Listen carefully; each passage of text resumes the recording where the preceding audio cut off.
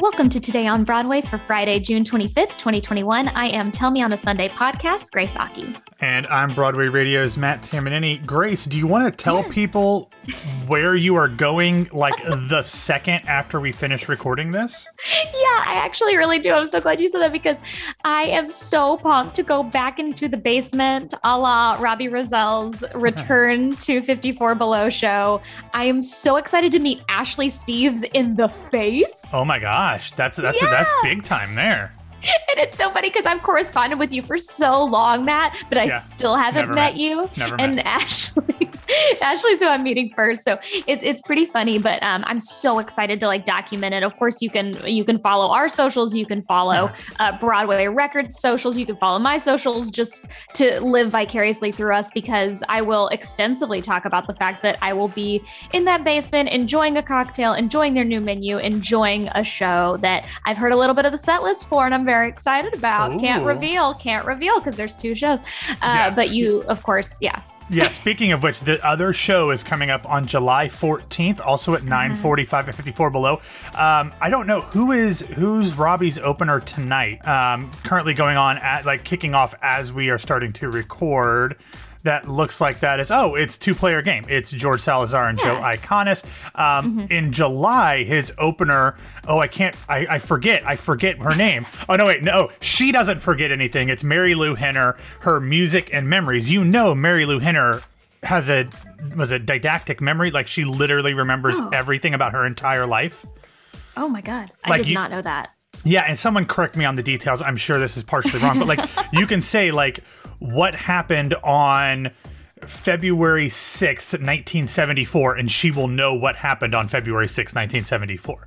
Don't take her to trivia. Don't take her to pub trivia. That's not fair. No, it's not fair at all. But what is fair is getting to see Mary Lou Henner and then the great Robbie Rozelle on July 14th at 54 Below. So I'm super excited and a little bit jealous that you and Ashley are going to be there tonight. I've seen multiple Robbie's shows in the past, so I know that they are fantastic, and I'm sorry that I can't be there for this one. But yeah, I mean, same. It's your birthday Saturday. It's what?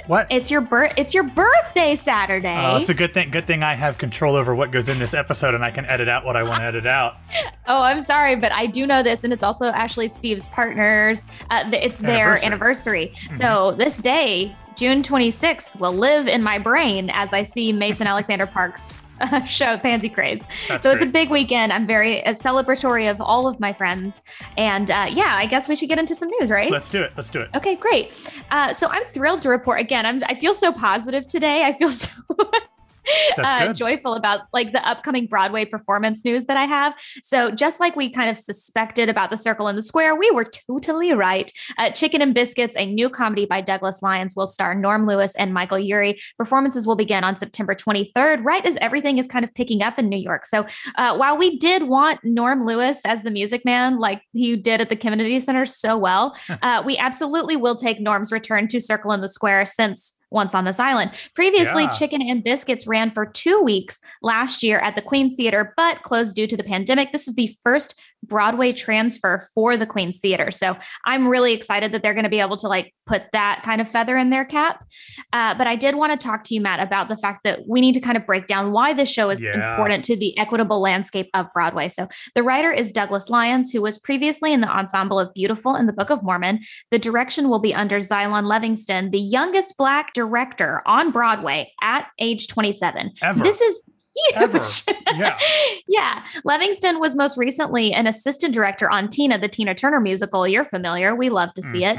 Pamela Ross, E. Clayton Cornelius, and Leah Michaelos are 3 leading first-time producers as well. This production adds to the list of plays written, performed, and produced and directed, etc., by Black artists. We've got Passover, Lackawanna Blues, Thoughts of a Colored Man, Trouble in Mind, Clyde's, Skeleton Crew, all coming up to Broadway. And I feel like the tides are finally starting to change for the better. Just with all of that representation, we're just furthering Black art is worth creating, folks. I don't know why we've been sleeping on this. The only thing that I hope is that this is not something where people are just trying to do this as we start the beginning of coming back to theater after all of this. And I hope this is something that is continued and is now becoming more of the norm. And it's not just like, oh, look, we did this once. Time for us to go back to doing the same thing we've done for the entirety of Broadway.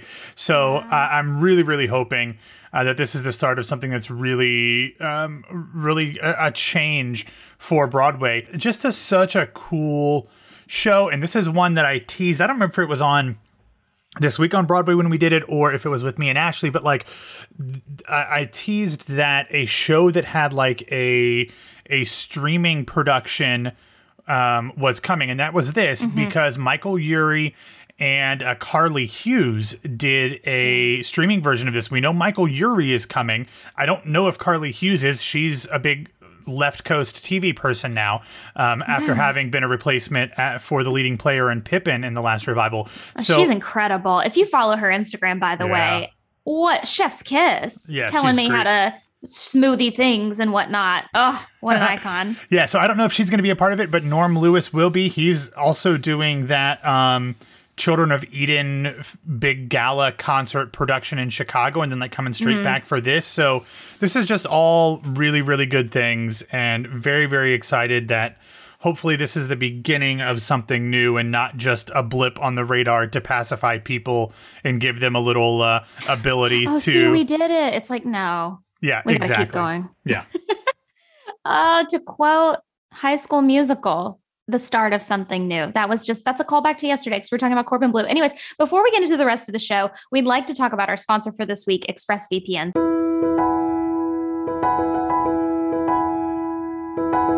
I personally cannot and will not use the internet without an ExpressVPN now. It's kind of like when back in the day, I don't know if you're familiar, I've used this anecdote before, but like peeing with the door open is just, you can't do it. It's 2021, folks. Like you cannot be using the internet without some kind of protective service. It just can't happen. I'm sorry. Don't be that person. I had no idea where you were going with that, but good for you. But yeah, internet service providers like Comcast or Verizon or wherever you get your internet, they know literally every website that you go to. And don't think that just because you use an incognito mode or a private mode or whatever, that they don't still know where you're going. They are the ones that literally connect you to those sites. Then they sell all of the information they gather about you to advertisers, to Google, to Amazon, who then use your data to target you with all of these ads based off the places you go. But ExpressVPN creates a secure encrypted tunnel between your device and the internet. ExpressVPN is the #1 rated VPN from CNET, Wired, The Verge. It is the absolute best. You can't go wrong with ExpressVPN. Yeah, like Matt knows, almost all of my data was leaked last year because of one password that got out of my hands. You know, it eliminated me from getting into all of my social media accounts, emails, Google Suite, you name it. Pretty horrifying. So now that I use a VPN, I am so much more protected and it feels safer using the internet. Secure your online activity by visiting expressvpn.com/Broadway Radio and do it today. That's expressvpn.com/Broadway Radio. And you can get an extra 3 months for free. expressvpn.com/Broadway Radio. All right, there's just so much joyful Black artist news today that I want to report on all of it. I just want to say that. Coleman Domingo, Tony nominee, and icon from Ma Rainey's Black Bottom. But to be frank, I cannot wait to see him in Zola, the Zola film. Yeah. Jeremy O. Harris wrote it, yeah. Or co-wrote it or something, yeah. Yeah, Zola is the Twitter artist that is behind the craziness that is that story. Please look it up. That's not what this is about. But if you love Coleman Domingo, like we do, he is adapting, directing, and executive producing his play Dot into a series for AMC. The series will be entitled West Philly Baby.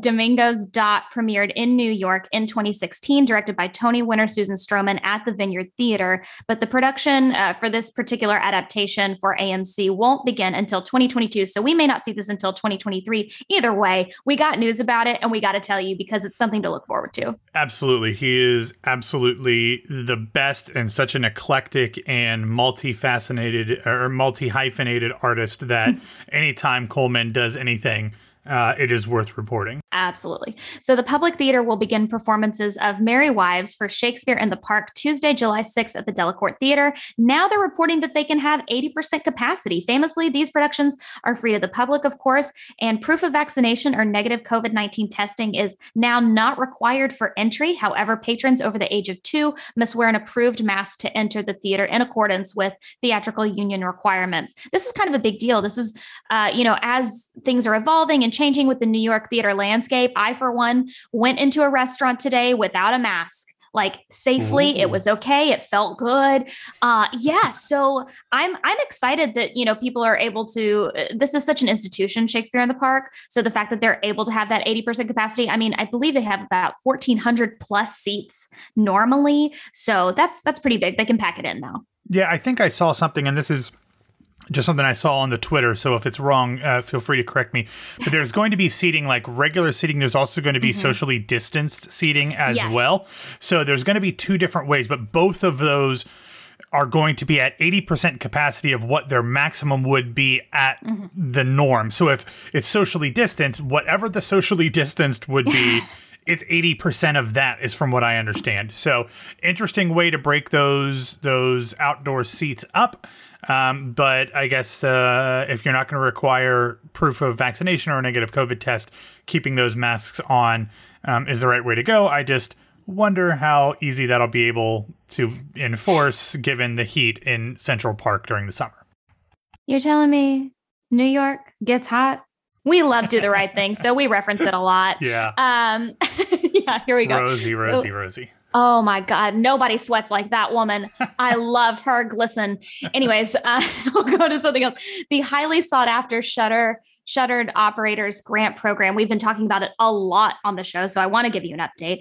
They started notifying their recipients of the Small Business Administration grant. Broadway has already begun getting their golden ticket notifications. The Nederlander organization and Jude Jamson theaters are approved for $10 million in grants. As of this week, Small Business Administration had awarded over, almost like 1,500 grants out of more than 14,000 applications. Recipients in the theater space included 54 Below, Nederlander owned Broadway in Chicago. These are just the reports that are out currently. This was as of about around Monday. So we'll let you know more. But is it weird that I'm like, sorry, the Nieder organization to me is not a small business? Well, I mean, I don't know how this works. Yeah, I don't know what the exact qualifications are, but like I'd imagine that a lot of these organizations, and I can speak to it from places I've worked before, like you think of them in a lot of places, depending on what environment they're in, as being like institutions and these huge major things, and they have a huge footprint, but they're really run by like a dozen people. So like I can see this. I mean, obviously when you're running a theater company, there's tons of people that go involved with that, whether that is administrators, box office, custodians, crew, all that stuff. But I mean, I would imagine that there's probably some sort of rules in terms of what the limitations are for who can apply for these things. And knowing big businesses, I'm sure that they skirted those rules and figure out ways to get around them, even if they didn't qualify. But, this is what these shuttered venue grants are for, is for performing arts venues that had to shut down. And while Nederlanders is a much bigger organization than Jude Jamson, I would still think that they deserve to have at least a cut of this, even if they might not be the ones that need it the most. Yeah, I'm just super worried about the fact that, like, just as an example, I know of nonprofit theaters in Georgia that were having to apply against the Fox Theater in Atlanta. That's like, there's no comparison there about the funding. And again, like the Foxes historically, had to undergo, tons of grant funding, and they were supposed to close down in the 70s and, all that stuff. But I just wonder if like these small nonprofit 80 seat houses are having to compete against Jude Jamson. It just seems, I'm just nervous. That's all. I want everything to succeed, and I believe in all theater of every range. get so worried that, we're going to have these small theaters where theater is birthed, fall to the wayside. That's just my fear. Yeah. So I don't know. We'll see what happens. Okay. So I really wish he was recording an album for MCC's The Wrong Man, but I will take this new album by Joshua Henry. I've loved him since I saw him in Tidy Whities and American Idiot. You can pre-order his album Grow. We've included a link in the show notes. There was no notice about like when this album would drop. They were just like, hey, pre-order it and here's a first listen. It's hot. I mean, he's great. So I'm excited. This is his like debut album. You are a legit American Idiot stan, which I don't know that I realized or would have asked you to join Broadway Radio if I didn't know. No, I'm kidding. Oh God, I love that show so much. I saw Billy Joe and in the show when it was about to close, and I put my poster over the face of another person while he was coming out of the stage door because I was so short I couldn't reach him to sign my poster. So I put it over a person's face accidentally, like I threw it over. And then he was like, that's pretty cool. And then he signed it on this person's face, and I will just never forget it. That was punk rock to me. I was like, if this is, cool. Yeah, cool. You are famously short. But I will tell you, when I was a senior in high school, I went to a Green Day concert at the what's the name of the theater or the venue? I can't believe I can't remember the name of the venue on Ohio State's campus to see them, and somehow they were giving away backstage passes. The radio station that was hosting the concert, I got backstage passes. Little 17-year-old me went backstage at a Green Day concert, got my little backstage pass autographed. I'm sure I still have it somewhere. So Billy Joe could not care less about anybody there who was male. So, but yeah, that makes sense. Yeah. So, and this was also, gosh, it must have been 1998, 1999. So, long time ago, but, also Green Day fan here. Not as much as you apparently, but yeah, I appreciate that as well. Because I was an angsty child, and Green Day Nimrod and Green Day Dookie were parts of it. All right, finally, some recommendations. So an article in the LA Times notes why the Music Man is not what we need right now. It's actually a really fascinating article. I'm really glad that you sent it to me, Matt.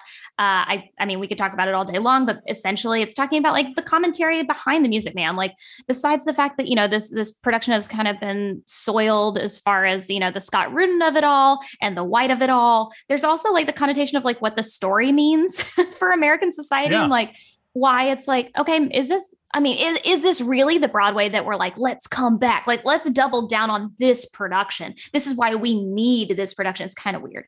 So, I'm really glad you sent it to me. It's worth reading. It's part of the LA Times. And then, did you have a chance to read it? Yeah, I did. And this is we've been shouting out Ashley Lee a lot, and she's been a guest here before.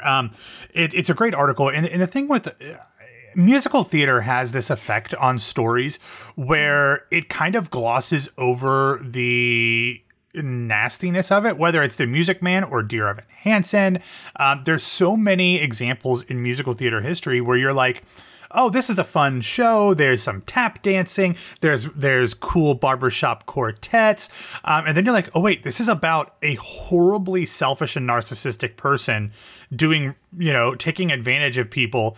And he falls in love. So then he's not as bad, but he still kind of is. It's like, why are we doing this now? And I really thought that there might be a change in some of the cast after this past year. There's not. They just announced a couple, like three more people that you guys talked about earlier this week. I think one of them might have been a person of color, but the other two. There were two people of color. Zanita and Tommy Gilas, the two people that get together, the young kids. Yeah. Mm-hmm. So I'm like, oh, so you just put the two people of color as romantic opposites. Okay, I did not realize Zanetta was. I thought that Tommy was, but I didn't realize Zanetta was too. But it's just a bad look. And I mean, I like the Music Man. Some of the music's literally iconic, but Yeah. So in the other recommendation that I think you would enjoy, Matt, and I don't know if this is something you will be doing at home. I hope you are. You can learn all of the choreo for the final sequence of the film's title song for In the Heights with Noah Katala on Playbill. I'm looking forward to learning this because one day we're going to have like a full dress up sing along at a drive-in for In the Heights, and I will be there and I will know the full thing. I mean, I'm trying to learn 96,000, but I need a small swimming pool to do that. Right. Matt, will you be learning this since you're such an In the Heights fan? I am now, and Noah played Graffiti Pete. Just to be clear, Noah played Graffiti Pete in the film, so you're learning it from one of the stars of the film. Yes, this is actually what I'm going to be doing for my birthday on Saturday. I will be learning this choreo specifically. Stay tuned for video of that. No, don't stay tuned because it's never going to happen. But oh wow. Thank you guys for listening to Today on Broadway. Thanks for having me on this Friday. I've never done a show on a Friday, so I hope you're ending the week with us here right now and then going into your weekend happily. Follow us on Facebook, Twitter, and Instagram at Broadway Radio. And if James lets me, soon to be on TikTok. Don't forget on Patreon, patreon.com/Broadway Radio. I know, right? We need to have one. We need to obsess over things that we're doing in New York and Broadway. Like, it's time to shine. You can find me on Twitter and Instagram at It's Grace Aki. Matt, where can people find you? You can find me on Twitter and Instagram at BWWMatt, and I feel like I've told you multiple times, like I thought you would be a great TikToker. So hopefully this happens. It is an absolute skill set that I will have to learn because editing video is really difficult. I love the content and the planning and this is the good thought of it all, but it's really different to actually make them. So the people that are good at them, they are actual artists. Like, kudos to them. I can't wait to start this journey. Thank you guys so much again. We will see you on Sunday.